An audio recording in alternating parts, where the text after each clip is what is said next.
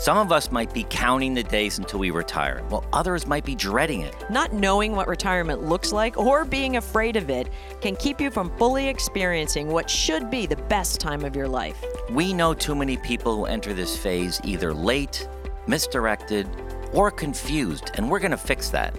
We're here to help guide you through this time of life so it's filled with happiness, excitement, fulfillment, and a sense of purpose. I'm Mark Rollins. And I'm Jody Rollins, and we're your hosts of this podcast and the couple behind Retirement Transformed.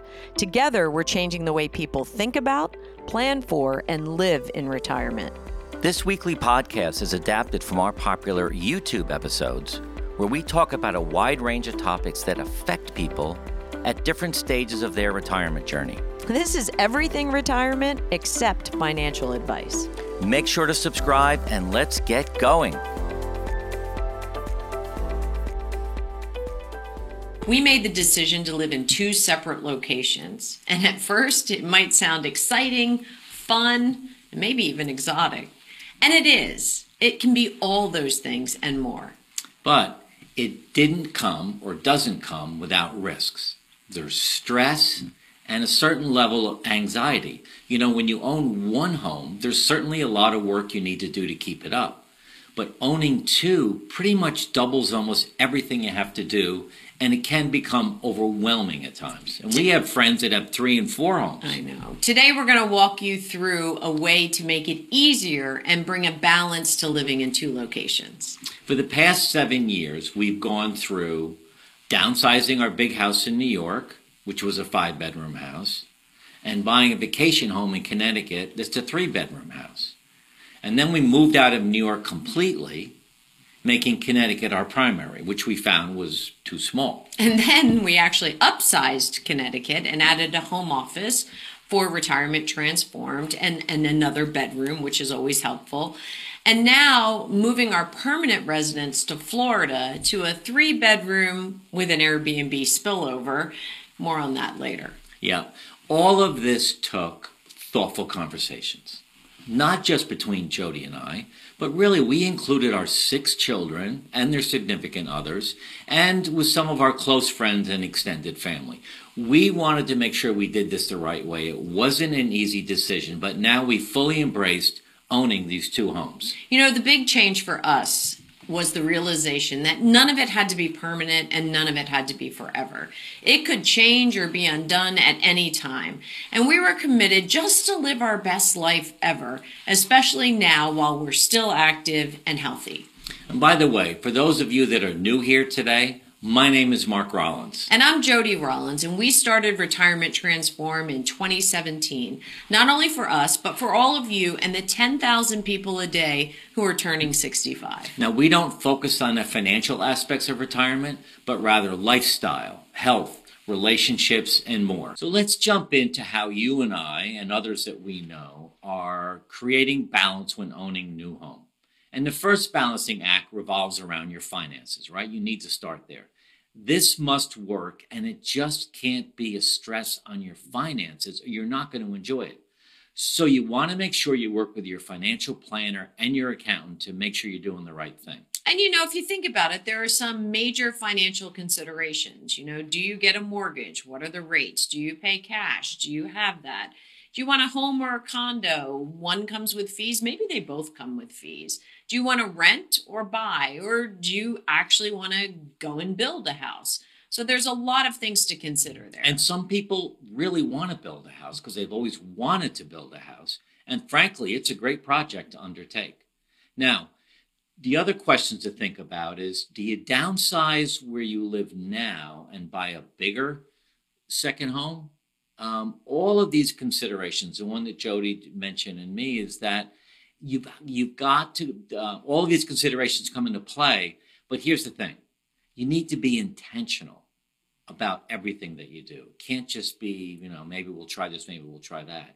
And right now with the real estate market as hot as it is, maybe renting makes sense for a little while. The second balancing act revolves around your motives. If it's not clear what your motives are, and frankly, if you're not in sync with your partner, it's going to be a tough thing to pull off.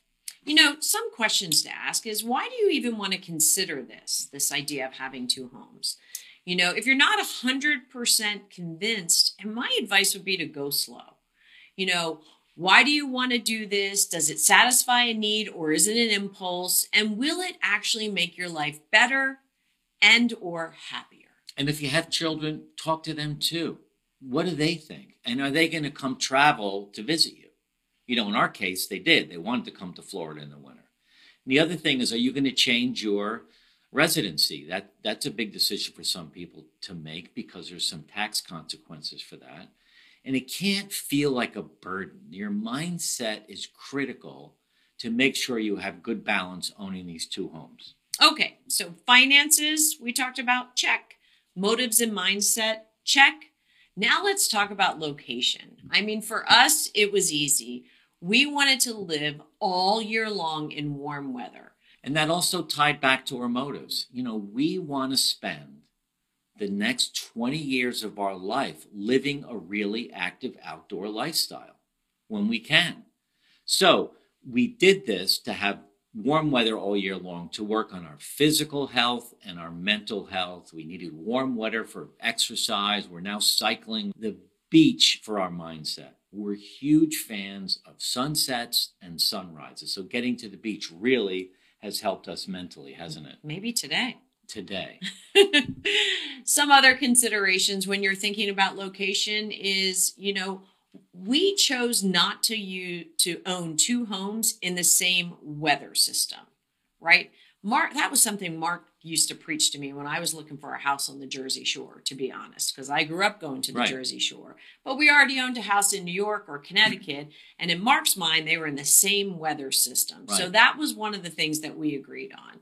The other thing, is it a viable market for rentals or hotels for visitors when they come? Not all visitors want to stay with you, and for us with 6 kids, we couldn't get a house big enough to host everyone. And like Mark said earlier, it was important for me to pick a place that the kids would come and visit. Right. Constant reflection for us now that we have 2 homes is, how are we doing? Do we like what we're doing? Can we enhance one or the other more? And that's where we are. But the fourth area where balance comes into play in owning 2 homes or multiple homes is making both of the homes comfortable. The thing is that we found owning 2 homes that we want to make comfortable really means more accumulation of stuff and things. If you think about it, right? You have 2 active kitchens. So you're going to have, and we love to cook, similar appliances in both, maybe 2 home gyms, which may mean, 2 Pelotons or 2, Bosey balls. Is that what you call those Bosey things? Balls. What are those things called? Not a Bosey ball. I think it's a Bosey ball. All right. It also may mean, and especially for Mark, duplicate outfits and clothing. I'm not quite as good at that as you are. We have a friend who comes down here in Florida in the winter and does Cape Cod in the summer. And that's the same climate. It's the same climate. It's warm, both places. He has this interesting concept where whenever he buys a new shirt or a new pair of shoes or shorts, he always buys 2, one for each home. He has the exact same outfits at each home, which is really interesting. And we started thinking about that to a point, but like you said, you're not anywhere near that. Yeah. But not really a bad idea when you think about it. Yeah, I could do it with a few things, but if I'm going to spend money on outfits, I kind of like the variety in both places. In a minute, we're going to address how to make owning 2 homes easy, and this falls into that category as well. Yeah. Now, we chose not to ever rent our homes out. So we make them comfortable with the same linens and pillows and nice TVs. We have Sonos in both houses and all of that stuff, including family photos. Jody's a big candle person. You'll always see candles burning in our house at night, and personal belongings in both homes. So we're not worried about someone coming in and damaging any of that. We really made it. And my philosophy was, I want people to walk into each home and feel the same, even though the homes are completely different. Our home in Connecticut is historical. It's 300 years old. And our home in Florida is only 20 years old. And it has a more coastal feel. But when you come in, you still feel at home. Yep. So we've talked about finances, motives and mindsets. Where do you have the second home? Making it comfortable. All of these are important to make balance in owning multiple homes. Now let's talk about the thing that we both love the most, which is figuring out a way to make it easy and uncomplicated. It's critical that you have those first four things in place. And then this part really comes in when you're talking about attention to detail. Big picture, you'll need a good home watch or caretaker for each home, someone or a team of people that will look after it when you're away. Our Connecticut home, because it's 300 years old, it needs constant maintenance. That house is a lot of work. It's a lot of work. So, and it goes, we have wintertime for snow plowing. So we have a landscaper, we have an electrician and a builder. All of them have access to the house. They all have access to our cameras. So they all play a role in keeping that house in good shape. In Florida, it's a lot less maintenance. We have a pool company, we have the home watch team, and we do have a few handyman available for odd jobs. Right. There's not much to do down here, but Connecticut's complicated. It is. Some other ways to make it easy is, we talked a little bit about this, we really could fly back and forth and not worry about clothing at each home. Because frankly, Connecticut, most of our clothing up there now is for cold weather. We have all of our favorite wardrobes at both homes. We have security cameras in both homes. We have online thermostats and alarm systems. So we really have eyes and ears on both houses when we're away. And with all the new apps that you can use on your phone for all of those different things, right. It makes it easy to be in one place or another. But since Florida's a bit new, we still drove a car down here. So our sense of urgency for some of these comforts being in both places wasn't as critical. Right. But we also have this business. So we cart the cameras and the lighting back and forth, and I'm really hopeful that'll change. Yeah, we need 2 sets of everything. Yeah. And we also just purchased brand new e-bikes that were expensive, and it really doesn't make sense to own duplicate bikes yet. Right. So we need to bring them back and forth in the car. But the whole idea here is to be able to fly to and from each home with only carry-on. And we feel like that we have everything that we need in both homes so we can do that. Right. And so that makes it easy for us. And, the last area to talk about and really have a policy between you and your spouse on is, non-family guest policies, right? Don't get me wrong. We love to have company, but we also love our new retirement life and the freedom it affords us. So you kind of need to have a calendar and a guest policy. And we got some help from this with, frankly, neighbors across the street who are really chill about having people visit.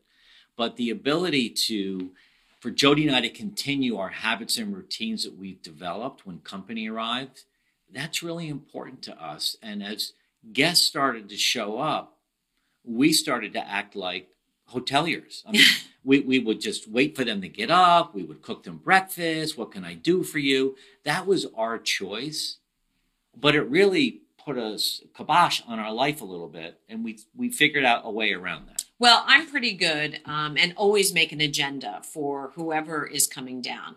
I always have dinner reservations, some planned fun, some downtime. But I think the real critical thing is we now set ground rules for our morning. Right.